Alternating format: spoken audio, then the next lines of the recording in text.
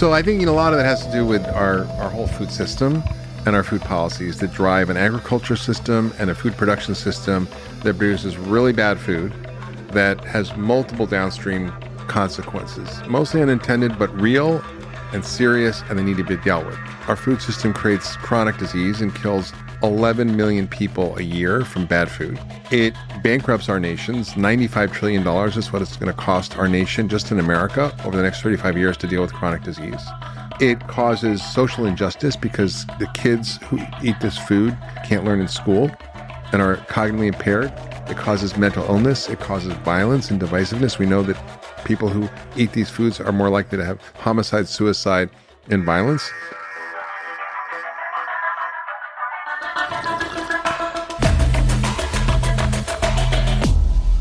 Bulletproof Radio, a state of high performance. You're listening to Bulletproof Radio with Dave Asprey. Today's cool fact of the day uncovers why people with celiac disease get nauseous within hours of eating gluten.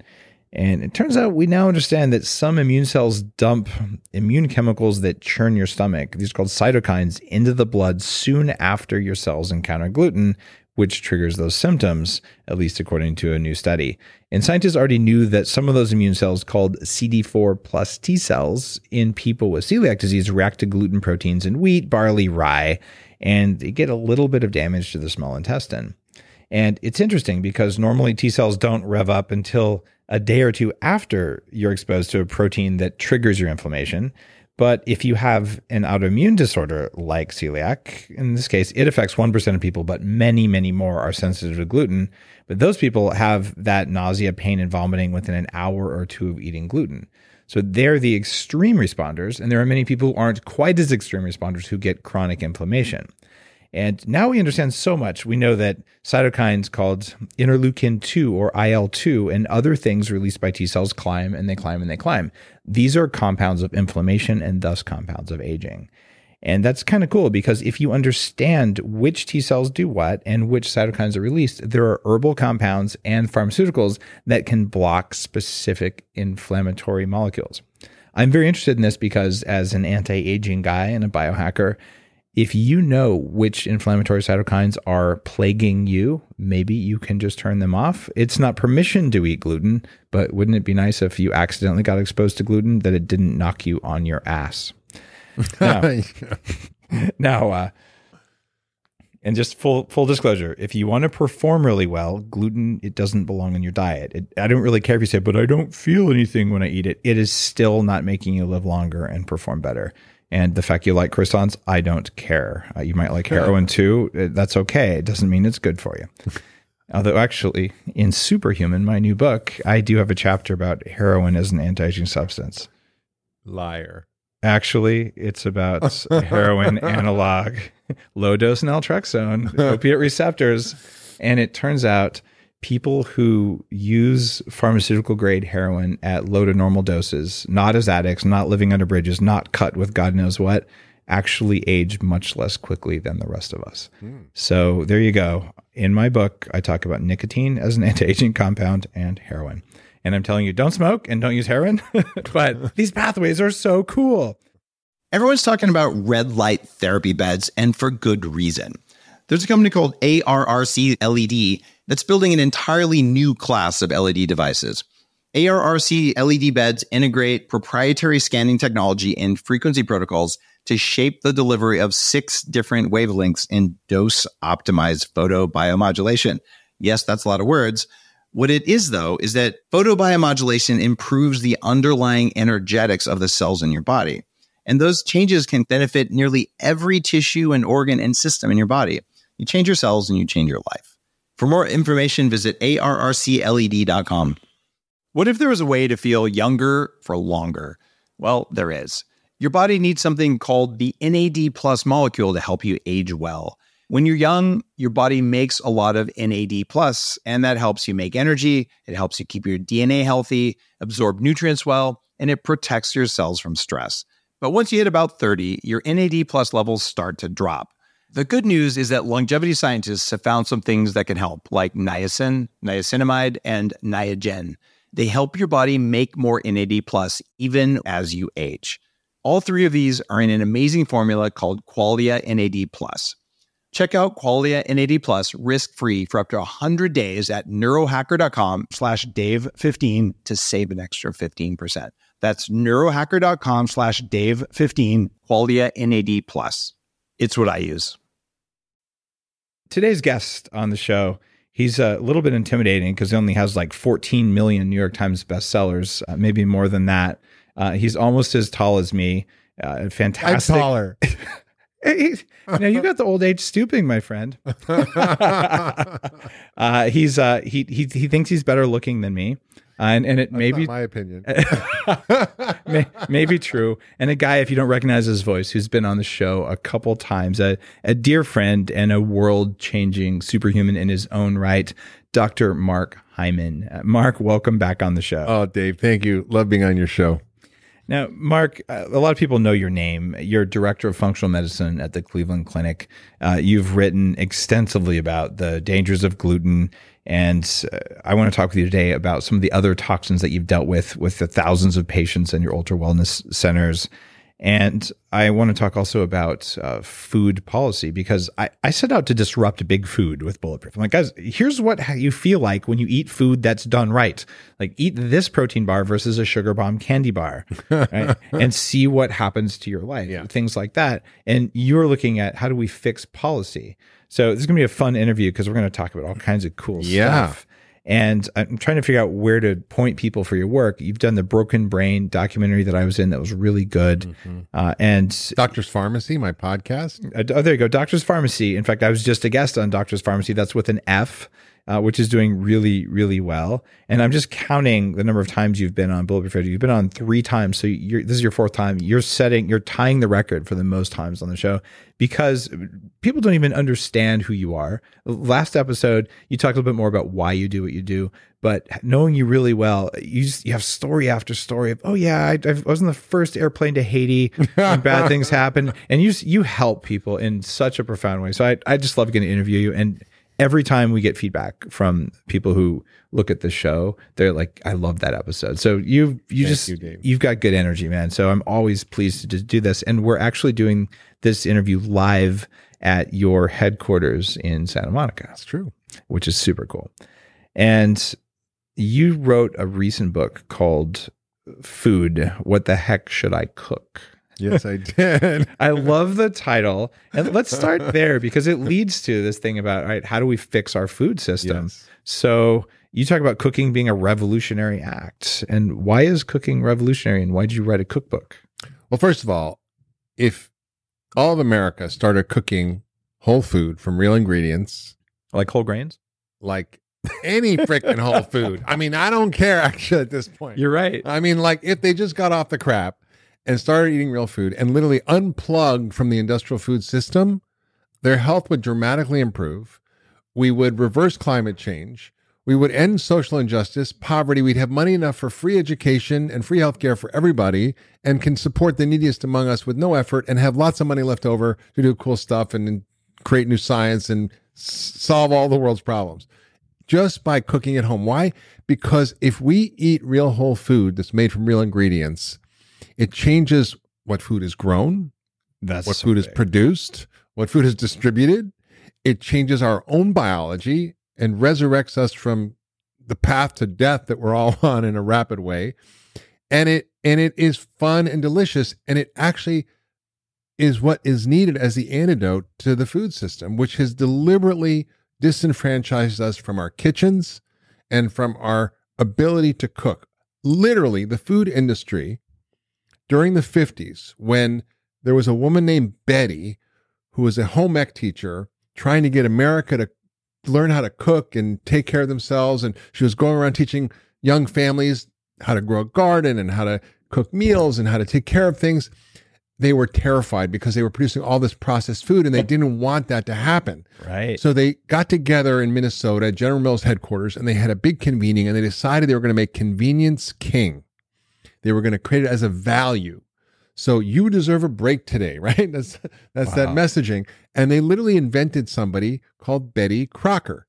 Now, I thought Betty Crocker was a real person. Your mom might have had the Betty Crocker cookbook like my mom did. With a red and white checked cover. Yes, I remember that. There was a little picture of Betty on the front. Yeah. Except Betty was an invention. It wasn't a real person. And they put in all this processed food into the recipes, like Campbell's cream of chicken soup, add it to your casserole, or take a strip of Ritz crackers and crumble them and put them on your casserole. I mean, and then they went further, the TV dinners and then processed food and then all the fast food restaurants. So they literally disenfranchised from our kitchens. We've raised generations of Americans who don't know how to cook. Americans spend more time watching cooking on television than actually cooking at home. No, Mark, do you know my friend Betty Rocker? Betty Rocker. No, she's a real person. Her name is Bree. She's a fantastic person, and she's teaching people how to cook. So the antidote to Betty Crocker is Betty Rocker. Okay, love her that. Instagram's awesome. Okay, Betty Rocker. but we do need an antidote to that because, I mean, if you look even further back in big food history, you know where graham crackers came from. Mr. Graham? Oh, Mr. Graham, but do you know why he did what he did? And cornflakes were from the same cult. Because of Mr. Kellogg. They decided that male sexual desire was the root of all evil, and if they could just make a food that would lower libido, that it would solve the world's ills. So they created graham crackers and cornflakes, low fat, high carb, because those do lower testosterone. If you eat that for breakfast, you're probably not going to want to go out and have male libido or do anything else. Well, you got to watch that movie, The Road to Wellsville. Have you seen that? No. It's about Kellogg and about this place called Battle Creek, which is where they used to have this spa, and they'd bring people in and they'd all eat cornflakes. It was pretty bad. It was kind of scary. It was all about poop. It was a very funny movie. But the point is, you're right. We decided to create all these industrial foods, sometimes for good reasons, sometimes for not so great reasons. But at the end of the day, these processed industrial foods are killing us, killing the planet. And by learning how to cook, and that's really why I wrote the cookbook, because I wanted to show people you can make real food that's delicious, that's easy to make, that's cost effective, and it's not that hard. I mean, I actually, often don't even use recipes. I just learn the basic cooking skills, the building blocks. It's like if you learn the alphabet, you can write, The Great Gatsby or, The War and Peace. It doesn't matter. But you went through the alphabet of the skills of knife skills and cutting and chopping and actually how to combine ingredients in the right way and what to put in first, second, third, and the timing of meals. It's not that hard. You can make amazing meals. I mean, I cook 3 meals a day. I can do it in less than 30 minutes total. Yeah. Breakfast, lunch, and dinner, super easy, and have delicious, amazing food. And I have all kinds of shortcuts I've learned because I'm busy. But, sometimes I make meals that take longer, or you can throw stuff in a hot pot or like a, crock pot or a Dutch oven and stick it in the oven for 3 hours, and you end up with a delicious meal. So I want people to learn how to cook. I want people to take back their kitchens. I want people to actually start to enjoy it as a community event with their families and friends. And it's just the best thing ever. It is. It's funny. My second book was the Bulletproof cookbook for the same reason that, look, when you cook your own food and you use the right ingredients, you will naturally learn to select the foods that are good, that are fresh, that are going to make you feel good. All animals do this. Cows will walk around and eat that tuft of grass, not the other one, because that one had the right nutrients. We actually have that. But when you're done, you should have a food high, not the sugary MSG high. But I mean, like, you just, man, I feel so good after I ate that. Like I'm recharged. Yeah. And I don't get that at restaurants very often at all. And when I do, I go back. Yeah. And so the value from the big food industry that we are both disrupting, it was all about convenience. Yeah. But there's a good side to convenience, because if you look at the amount of time that women spent just letting bread rise, waking up at 5 a.m. to knead the bread to make the morning bread, it has been, between laundry and cooking, these have been the things that kept women from doing things that they wanted to do, not even counting about child rearing and things like that. So there was a war over baking powder, not an actual war, but a marketing aggressive war with attorneys and things like this, because baking powder set women free. It saved them 2 hours a day. And it's okay to use baking powder to make something rise versus natural yeast. Right. And yes, you might lose something in the soaking of the grain or whatever else, but it wasn't that good for you to eat bread anyway. So I want to just say, you said something really important there, in that you can do it in less than a half hour. Like, it takes you 15 minutes to drive to a restaurant, sit down, wait, order. You're actually not saving time when you go to a restaurant. You're saving dishes, though. No. Like for the morning, like make 2 poached eggs, a slice of tomato and avocado, pour some olive oil, quick breakfast. Right. Lots of protein, fat, vegetables, or I'll make a quick protein smoothie with like nuts and seeds and frozen berries and some, coconut oil or some avocado. Just super easy, delicious. And for lunch, I'll just throw together a quick salad. I'll get the pre-washed arugula. I'll get the cherry tomatoes. So I have to cut them. I'm like lazy. I'll get pumpkin seeds on there. I'll put some sliced avocado. I'll throw a can of wild salmon or maybe some sardines on there. And I get this delicious salad. It's high in fat. It's full of vegetables and nutrients. Super easy and quick dinner. Maybe quickly stir fry some greens.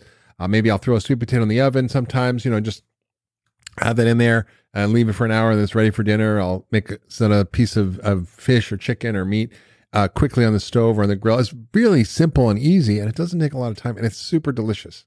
Mark, have you ever thought about doing an intermittent fasting cookbook where just a third of the pages are blank? That's a great idea.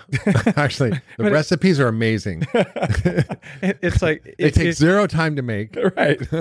They're ready in an instant. If you didn't have time in the morning and you're worried about that, you could skip breakfast and have 1/3 less cooking and save some money. Sure. And that stuff happens as well. So I find it kind of confusing that people are saying cooking's too hard, because if you have the tools, and there's an investment in good quality knives and good quality pots, right? But it's just not that hard. But other question for you is grocery shopping. So what's your take on having your groceries delivered or using one of the services that just picks things up? Is that a good move? Is that a bad move? I mean, listen, sure. If that helps, no problem. I use Thrive Market where I can order all the non-perishable stuff and regeneratively raised meat, which is almost impossible to get, and fish, and get it delivered to my door. I have to recycle all the packaging, which is annoying, but it's super easy, and I get it at a half to a quarter off the retail price. And then, I get, other things like Butcher Box, where I basically get the organic grass-fed meat delivered to my house. I don't have to worry. So I do have things for convenience, but actually I love going to the grocery store. I love like hunting and gathering in the pharmacy there. That's like, I call it my pharmacy, Pharmacy, where I go and find all my medicines. And, I learn a lot about what food is medicine and which foods to use and which combinations. And so I literally am looking for all my drugs, and I bring them home and I make delicious meals that heal. I feel like there's something really valuable to go to either a farmer's market or a grocery store and look at the broccoli. And I want that broccoli because that one looks better than the others for whatever the reason is. And I find when I order fresh produce from a delivery, I'm like, oh, you got me moldy blueberries. Yeah. Like I wouldn't have bought those. Yeah. I actually don't. I usually get the produce fresh. Yeah. I think that all of the produce things, sorry, Amazon, you're not going to win on delivering produce, because when we see produce, our cells know what to eat and what not to eat. And I've never been happy when I have produce. Although sometimes, community supported agriculture is great, because that's different. Fresh. Yeah. Picked on the farm, delivered that day, you pick it up. It's just literally...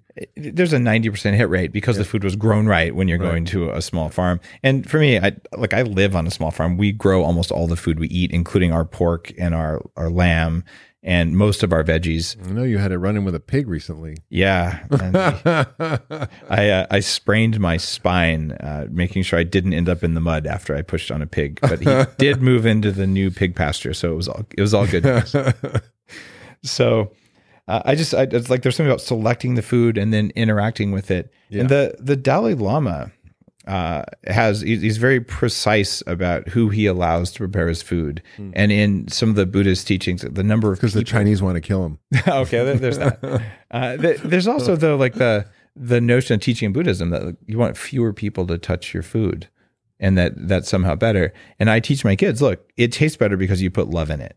And that's one of the ingredients. And when you cook with intent, you don't have to sing a song over your food, but you think about, how's this going to taste? What's it going to do to the people who eat it, including yourself? And you're creating. It's an act of creation for that. And so having a cookbook that's sort of like, look, here's the ideas, here's the palette. You don't have to do an exact paint by number, but do it like this. It seems like it's a skill that's devolving. Yeah. What are the things that people can do other than, well, just start cooking, damn it. It seems like it's almost like a lifestyle surgery to become. Well, yeah, I mean, you have to start slow and, just sort of take the few steps. But in the cookbook, food, what should I cook? I give you a list of what are the tools you need.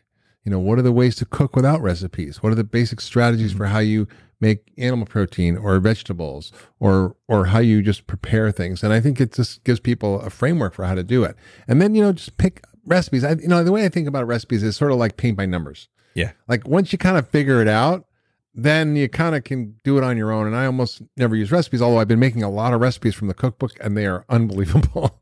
Well, you did something cool. You reached out to a bunch of friends. And like you. Yeah, I contributed recipes for it. Dave's got a recipe in the cookbook. Yeah. And it's one of those things where I'm happy to contribute. I want people to just go out and buy the good stuff, because one of the concerns that you and I both share is habitat destruction.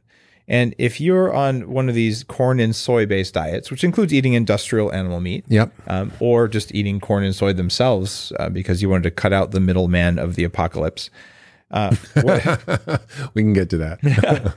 Well, what you end up doing is you end up supporting monoculture.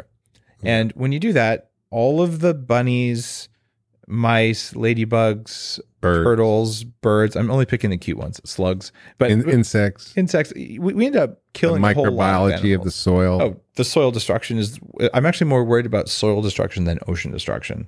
Yeah, because we're going to run out in 60 years at the current rates. And it's hard to build soil because it takes decades to build good soil. Well, actually, doing it the right way, it turns out it doesn't. What makes the best soil? Poop. I knew you were going to say that. Yay, score win for Mark. There's a reason I have sheep. They walk around, they shit everywhere, Mark. I mean, they're indiscriminate. They're looking at you, scratching their ears, and they're pooping because their job is to regenerate soil. The kind of prevailing view is that cows are the cause of all of our problems in terms of climate change, or at least a big contributor. And that is true. Absolutely if true. You're talking about factory farmed animals. But the best way to build soil is to integrate animals into a regenerative farm. Thank you. And the truth is that we had 60 million bison and probably 10 million elk and many other ruminants roaming around America, which is, by the way, far more than the cows we have in America, creating tens of feet of topsoil and not contributing in any way to climate change. And they were belching and pooping and doing all that stuff back then, but they were roaming around in the grass in a way that they mowed the grass, not all the way down, so overgrazing is bad. They dug it up with their hoofs just by walking on it, and they peed and pooped everywhere, which is like natural fertilizer, nitrogen, and P has nitrogen in it. It works. And it works. And it literally built tens of feet of topsoil. So when farmers like Gabe Brown from North Dakota used to be a conventional farmer, his farm was destroyed by hail and drought, and he had to convert to regenerative farm, and he researched about it, he learned about it, and he started doing it. And now he makes more food, better food, makes more money, and has complete drought and flood resistance, where his farmers' fields are flooded. His aren't, because the soil that's built, he's built 29 inches of topsoil in just a few years by integrating animals in a very strategic way, not just overgrazing and letting them roam around, but you move them in this thing called adaptive multi-paddock grazing. That's what we do. Or managed grazing. And that actually helps to create new soil in a very rapid way. And it turns out soil is the biggest carbon sink on the planet. It can hold 3 times the amount of carbon in the atmosphere. And it's really the solution to climate change. There's very few technologies that can allow us to draw out carbon. There's carbon capture technologies, which are going to cost billions of dollars, factories all over. Like, it just like seems like a nutty thing. I mean, maybe it'll help, but we have the most powerful technology ever invented to draw down carbon out of the environment. It's called photosynthesis. It's this ancient technology that plants actually suck carbon out of the environment. They breathe carbon dioxide. They put it into their roots. It goes into the soil. There's organic matter that develops, and that becomes this massive carbon sink. So people think the rainforest, yeah, they're important, but the grasslands are the rainforest of the prairies. It's funny. I talked with my kids about this. One of the things that animals do is they eat stuff that we can't eat.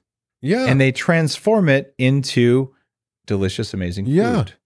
And they fertilize the soil. And if you're doing it the way I do on my small farm, you treat the animals really well, and they're well cared for. And did you kick that pig in the butt? I didn't kick him. I pushed on him, but he got even with me. You're pushing the pigs. But I can tell you that's going to be the best. That seems like pretty animal cruelty to me there. That's one. You got your due. You got injured. I did. But it's funny. You actually get to know your animals and things like that. And people are saying, oh, it's so mean. How can you die? It's like, look, man, go to a therapist already. Look at Mother Nature. There's a wasp that lays its eggs inside a spider. It paralyzes it, and eggs eat the spider from the inside out. Like, Mother Nature hates you and wants you to die. Like that is actually how nature works. Well, it could be.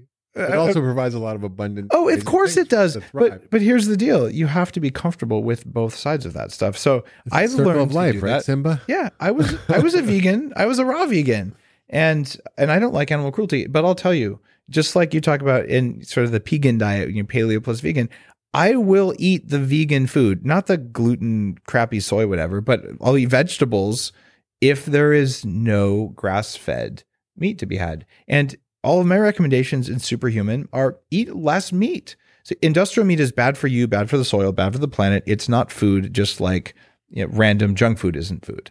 So once you take those out, what's left? You eat less. And guess what happens if you eat more than 20% of your calories from protein? Turns into sugar. 400% increase in all-cause mortality. It doesn't just turn into sugar. It creates inflammatory things throughout the body because your amino acids get screwed up. You get too much cysteine and methionine. That's one of the anti-aging things. Which is sort of why I came up with the whole concept of pegan, which is kind of a joke, making fun at the extremes of paleo and vegan. Yes. And the cookbook is sort of a pegan cookbook. And there's vegan recipes. There's, And you and I have more in alignment with vegans than anyone in paleo, keto, or any standard diets. And here's the thing. You should be eating mostly vegetables. Yeah. And you and I would say not mostly grains. And a lot of vegans are all about the grains and canola oil because those are vegan. So it's not about whether it came from animals or didn't. That's an artificial distinction because every plant came from animal poop, which came from an animal. And if you get rid of the animals and you only have plants, you just deplete the topsoil. And we are going in a very bad direction if we go if we think that's going to work. It's true. And if we allow the continued destruction of the soil from just raising huge amounts of corn and soy to feed to cows, like that also is bad. But the idea that we have to be an extremist, like, eat crappy meat or eat no meat at all, it doesn't work in the system of life. And you recognize that in your work and in your cookbook. So I fully endorse the approach you took in this. What are the other mistakes that people make either when they're choosing their foods or when they're cooking their foods? Well, I mean, is grabbing for that thing that's so easy, that's all pre-processed and prepared and made in a factory. I think, one of the saddest things is that we've lost the family dinner, that if we do eat family dinner, it's usually less than 20 minutes, each person eating a different factory-made science project made in the microwave from a different factory, all while watching TV or on their phones. Yeah. And I think that's really, what I want to sort of share with people is that, if you create cooking as not a chore, but as a community event, right? I invite my friends for dinner over. I don't prepare everything before they get there. They come in the kitchen. We talk. I chop. I give them a knife. I give them a cutting board. We all work together. We have fun. We laugh. We talk. That's what life is. And I did that with my kids. I got them in the kitchen early, making stuff, making food. They loved it and they got to eat it. And then I taught them how to grow food in the garden. My daughter thought an eggplant, there was an egg, so she picked it. But it was like, where's the chicken? I think it's really about bringing those values into your family and your home. My kids are 10 and 12 now. And we just told them 2 weeks ago, guys, you're going to be cooking one meal, one dinner every week each. And really? And yep. And if you want some help, we'll help you out. But you decide what it is. We're not going to. You'll be your sous chefs. You already know how to do it. And so my daughter Anna said, I'm going to make a stir fry. I really like those. So she picked the vegetables from the garden. She sliced them up. She asked me to help slice some of it. And then she cooked everything. And you know what? It was really good because the kids have seen it. They've helped before. So her first one was a success. And man, the sense of accomplishment there, she was really happy. And she took some to lunch the next day. It's really empowering for kids. And it's a social time. And what kids want most, they want to spend time doing stuff with their parents. And so you can do that. And when they're in charge, I find it's good, father-children time. Totally. Now, okay, so what about people who say, look, I live in New York. I just don't have a big enough kitchen. Or some people don't have any kitchen, but let's say my kitchen isn't big enough or things like that. I mean, I remember going and lived in China for a year. And I remember going to this restaurant. It was just when they was starting to sort of have private restaurants. And it was in this guy's house, and he cleared out a room in his house. and he didn't have a kitchen. He had a Coleman stove with 2 burners in the back and 2 woks. And he was in an alleyway in the side. That was his kitchen. And he made the most unbelievable gourmet food I've ever had in my entire life. So I think, the myth that, you can't cook even in a small space, you can. In my apartment in New York, we do what we call an alkagizer. So essentially we get a ton of veggies and we make it in our Vitamix every morning, and we drink 2 or 3 glasses of veggies every morning. And it's awesome. And you feel full and it's delicious. And all you need is a blender. Yeah, all you need is a blender. And you don't have to cook. But I think there's lots of ways to sort of make simple food. I make salads. You can do it. When I was first getting going with Bulletproof, Stephen Jenkins from Third Eye Blind, I met him at this dinner somewhere. And he said, Dave, let's like film a cooking thing. I'm like, really? This is super cool. He said, let's do it before my concert in Portland. So I go there and I'm like, how do you bring everything to cook something? So before they open the doors for the concert, we're at the base of the stage there. And I've got an inductive cooker thing for $80, like a single burner and a pan and a cutting board and a card table. And we made this delicious salmon dish with like a coffee rub and all this. And I this pops out because it wasn't very much gear and I could carry it all. And it was delicious and it was amazing, but it took a little bit longer to cook than I expected. And I said, Stephen, your concert started like 20 minutes ago and like the doors aren't open yet. Like, do you want me to cook this backstage or something? I don't know what to do here. And he just looks at me and goes, I'm the rock star. They'll wait. And I'm like, all right, Stephen, you are the rock star, man. So it was one of the most memorable things, but we made fantastic wild caught sockeye salmon that was delicious, and it took 25 minutes, and all the stuff you needed to cook it was with me. So it's just not that hard if you're determined to do it. Yeah, exactly. Okay. And bonus points if you get to do anything with Third Eye Blind. They're cool. Now, I'm also thinking about people who say, look, I just don't have time to pick up the ingredients. And you've talked about how you would go to Thrive Markets.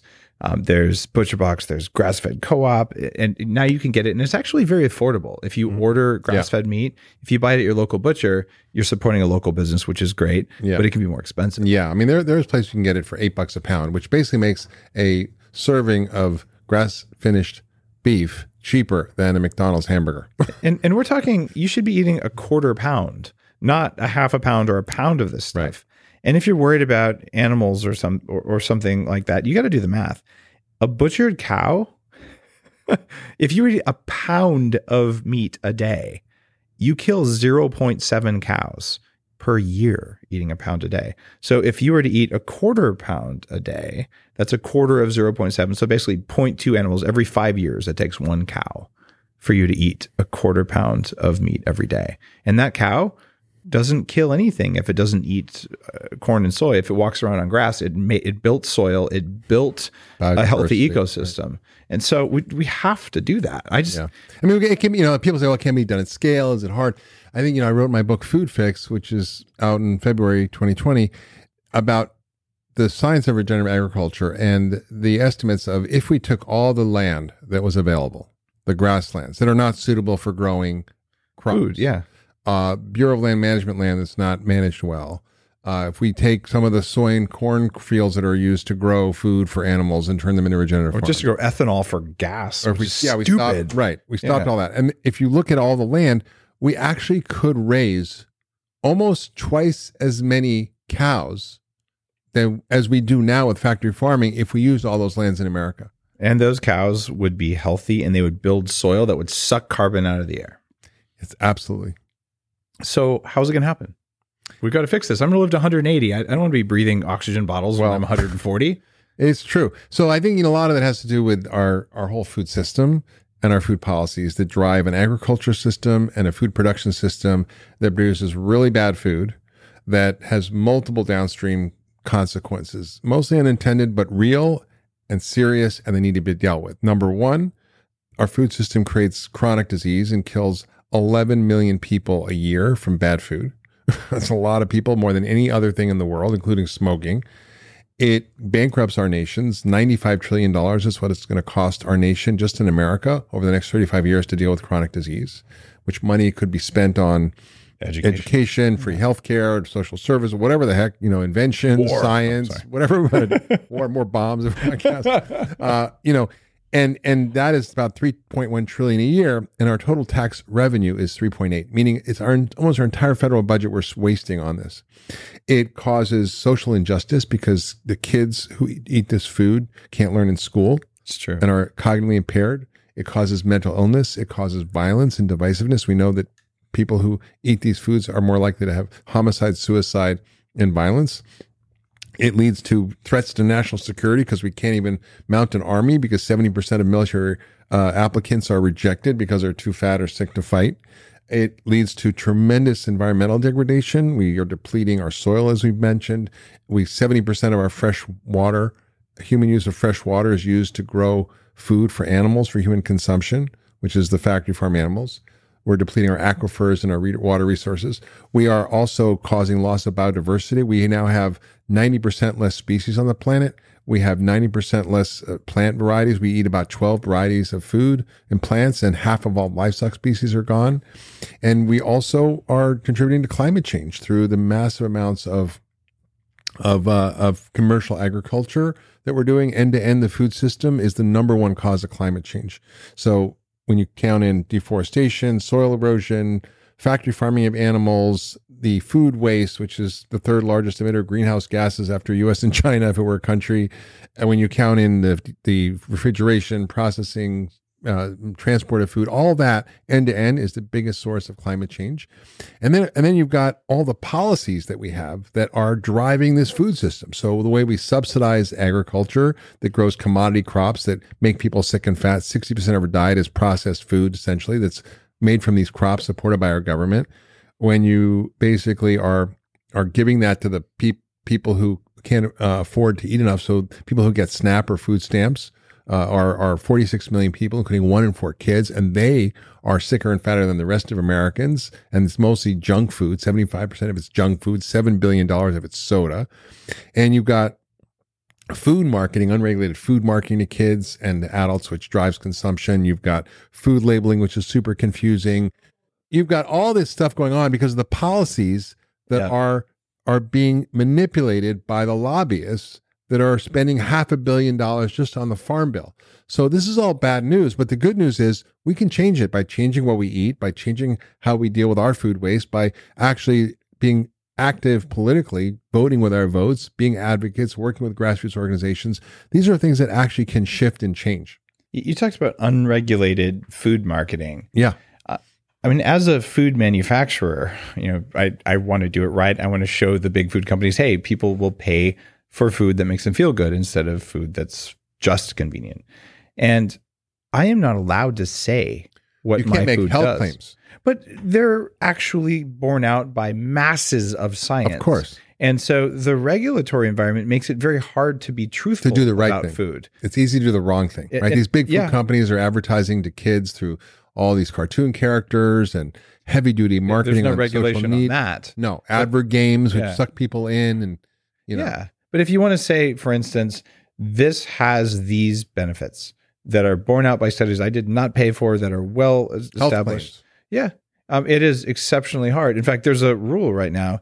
If a food contains saturated fat, it is not allowed to say healthy on it. Yeah. Any saturated fat, even though 45% of your cell membranes in your body are saturated fat. And we know that the stuff that clogs your arteries is 100% made by bacteria in your gut. It is not from the food you eat.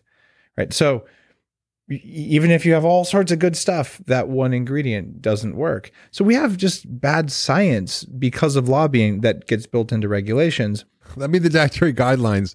The new administration, 13 of the 20 people on the new guidelines committee are in bed with the food industry. The woman who's actually overseeing our dietary guidelines process in the Trump administration, her former job was a lobbyist for the Corn Refiners Association of America and the Snack Food Association. So the people who make high fructose corn syrup and junk food, that was her job. And now now she's helping design our dietary guidelines. That is crappy on so many different levels because corn farming is one of the things that is causing the most harm to the environment. We've taken millions of acres of grassland and turned them into corn land. We spray glyphosate on corn them. And soy. Yep, which destroys the soil and it kills the bacteria that live in the soil. So, and it kills us too. Oh yeah. I mean, I read the most frightening study about glyphosate, which is basically Roundup. I mean, they're now multi-billion-dollar settlements against Monsanto. I think Bayer's going down. Yeah, I mean, their stock price went down $35 billion. Yep. But Good. the study was frightening because it showed that when they fed, and this is of course an animal study, but when they showed, they gave like the grandmother rat glyphosate, and then they measured her health effects, and then the mother, and then the grandkid, basically the grand rat baby. And what was striking was that the epigenetic effects, the harm, was passed down 2 generations, even if that baby rat wasn't ever exposed to glyphosate. Yeah. So it turned on disease and caused heart disease, kidney disease, all kinds of chronic issues that were pretty frightening to me when you think of the amount of glyphosate. If it was an ingredient on a Cheerios box, it would be higher in terms of its quantity than all the vitamins in there. Really? I did not know that. Yeah, and General Mills got taken out for this, and they committed, whether it's just a PR stunt or not, they committed to putting 1 million acres into regenerative agriculture. That is profound. In fact, very recently, in the last couple of days before we're recording this, one of the very large food companies, in fact, 19 of them got together and decided that they were going to do some really large regenerative farming things. So I'm hopeful that the work that you're spreading, the things that we talk about just as influencers of health based on reality, is that the food companies did see, like Campbell saw a 20% drop in sales. So people realize, I don't want to eat that stuff. So now they have this decision, which is, well, do we spend money convincing people that our crap isn't crap? And you can do that. Unfortunately, it's easier for us to learn these days. So social media does that, and just people are more able to access information. Or you could spend the same amount of money, or maybe even a little bit more, making food that people want to buy. Yeah. And you've probably met some of the people who run the big food companies. I have as well. What I find is that by and large, they look at me and they say, we want to make better food for people. People won't buy it. If it costs 1 cent more, they'll buy the corn syrup stuff from our competitors. How do we deal with this? Like, we want to improve, but it's a race to the bottom. Yeah. What do you say to them? Well, it's interesting. I met with the guy who was the vice chairman of Pepsi, and we have very fun banter back and forth. Oh yeah. But I respect him. He's a good human being, and he said, Mark, we want to do the right thing. We went. In fact, he was invited to the United States Department of Agriculture to give a talk. I'm like, why is the vice chairman of Pepsi going to the USDA to give a talk? And it was about regenerative agriculture. It was about what we need to do to transform our agricultural system. But he said, any one of us can't do it alone because of this competitive marketplace. Right. And we can't convene actually all of us together, but the government can. And we can collectively come up with solutions. I literally just got a text this morning because I gave a podcast on the Carbon Underground about how to bring soil back to life using regenerative agriculture. And someone who's a friend of mine who works for Nestle says, I can arrange a meeting with the CEO. I want you to talk to them about this. So I think there's an interest in this. It's funny because I've insisted on grass-fed collagen in all of the Bulletproof products. And the reason collagen's a thing is because of that early work, just popularizing it. And why grass-fed collagen? Because of poop, because you have to have this out here. So it is cheaper to go buy non-grass-fed collagen, unquestionably. Of course, you're probably getting glyphosate, which is the glycine molecule in that bad collagen. I wouldn't want to eat that stuff myself, but you can save money. And so if people don't know, and you're a big company and it's the race to the bottom, you're going to go with that.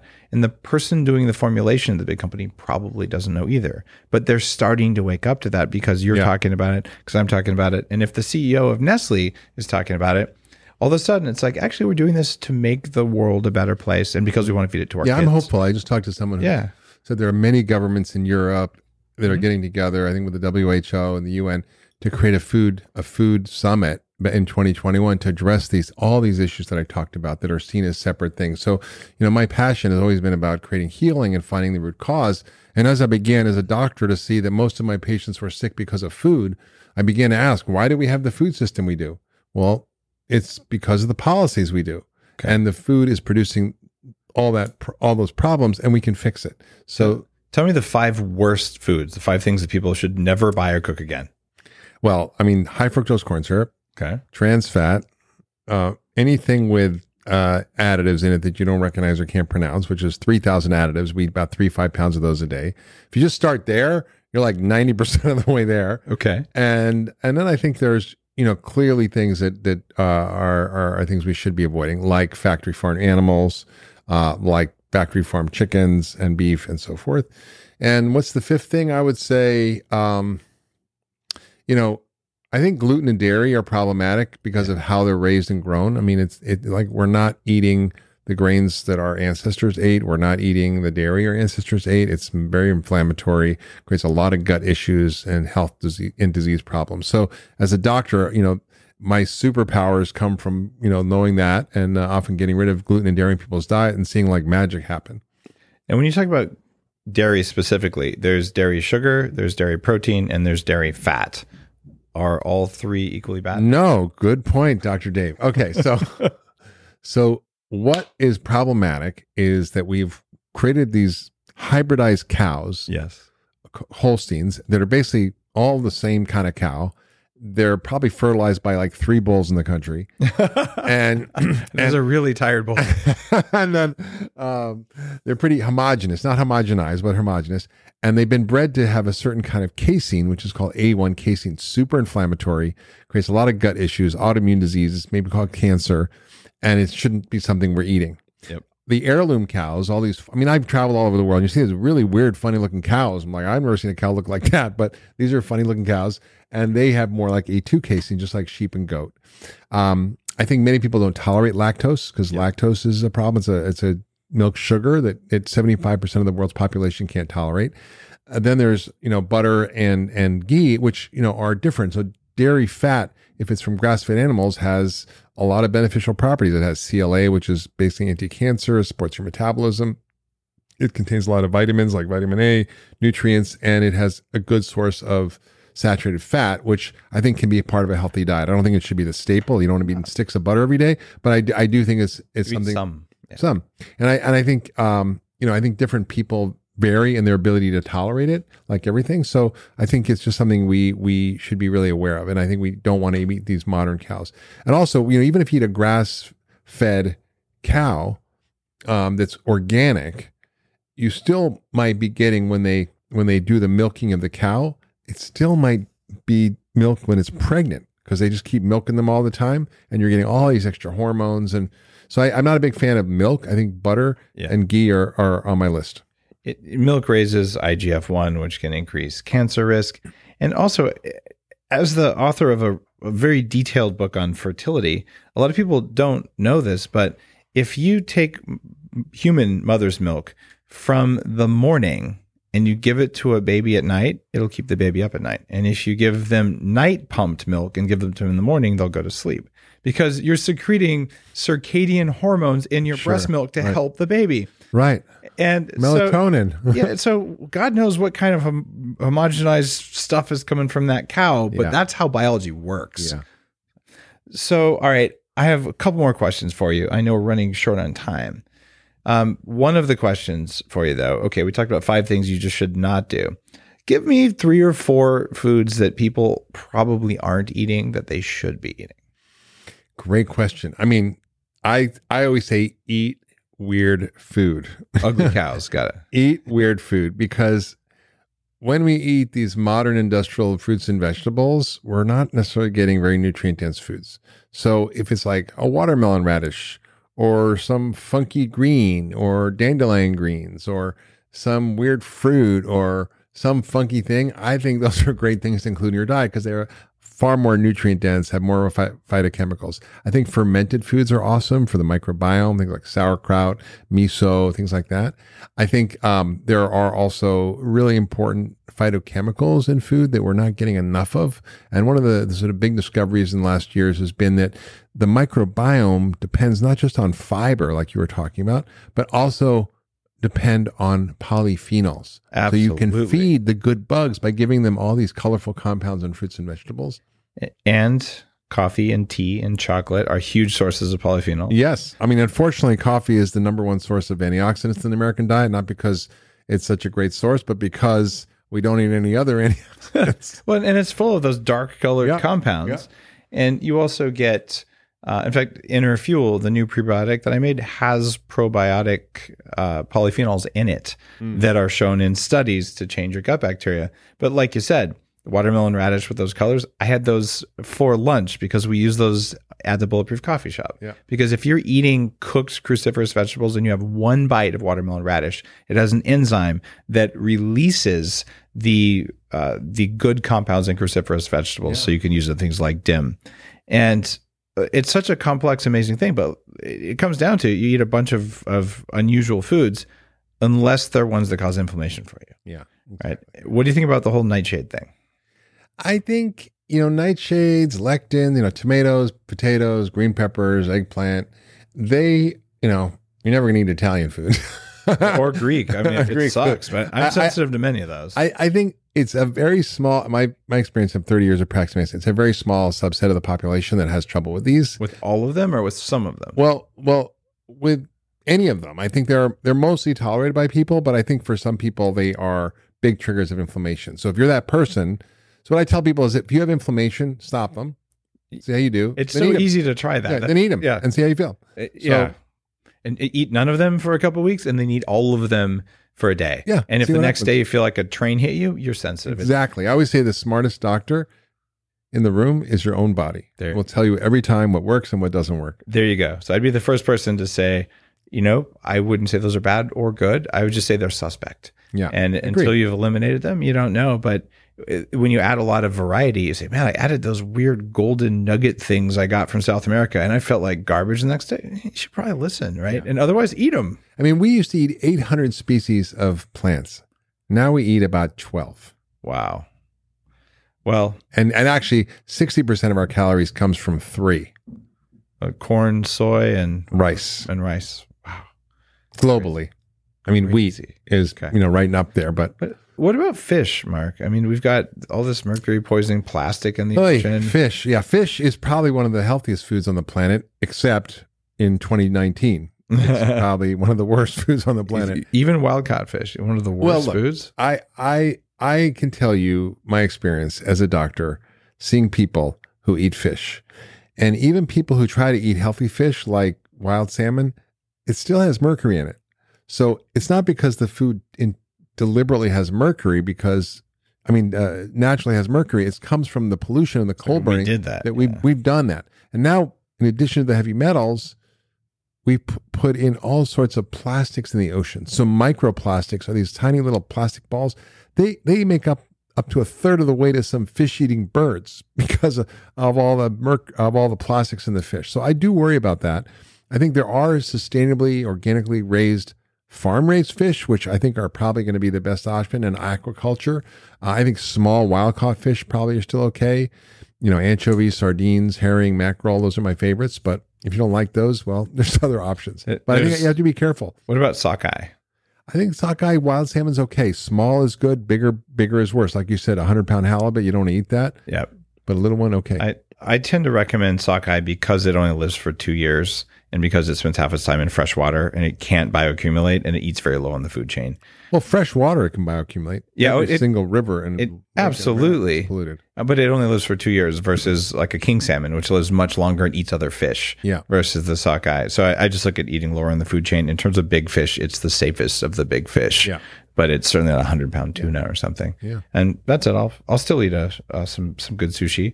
But when I do it, I take my chelators. Yeah, I take my chelators at the same time you bind it. And microplastics, this is something we probably won't have time to talk about today, but that's a big issue for soil and for the oceans and for us. And it's probably going to require lots of fire, as in burn the plastic so it doesn't bioaccumulate. And I'd rather deal with those chemicals than or turn it into something good. There are people who are turning all the plastics into fuels. And just good stuff. There's technology coming for that. Well, Mark, your new cookbook, which includes a lot of this thinking, just as you tell the story of the food, where do people pick it up? Amazon.com. They can go to foodthecookbook.com. The cookbook or foodthecookbook.com? I think foodthecookbook.com. Okay. And there's amazing recipe videos where I'm actually cooking the videos. You can get them for free. Are you like wearing an apron and stuff? Actually, no, I didn't wear an Chef's hat? apron. I did not. No, I just wore my nice shirt. I mean, all these recipes they're just so fun. They're so delicious, and there's some great content on there. So foodthebook.com, and just check it out. All right, Mark, it's always fun to pick your mind, and I know behind the scenes how much work you do to create positive change in the world that is outside just the field of medicine. So thank you for just continuing to push. I see it and I appreciate it. Thanks, Dave. As always, I love talking to you. This is such a great podcast, and keep up the work you do. Will do. If you like today's episode, you know what to do. Head on over to your favorite place to buy books and pick up a copy of Mark Hyman's new book, or go to Food the Cookbook and look at the videos and all that sort of stuff. And actually cook dinner for someone you care about, even if it's just yourself. And you might find that it tastes better and makes you feel better, and it's fun. And if you have kids, do it with them. And after you do all that, leave a review for Mark or for me, because as authors, we like to know that we made a difference. So if you can help us by leaving reviews, we listen. Yeah, go to Amazon, leave a review. We'd love to hear it. All right.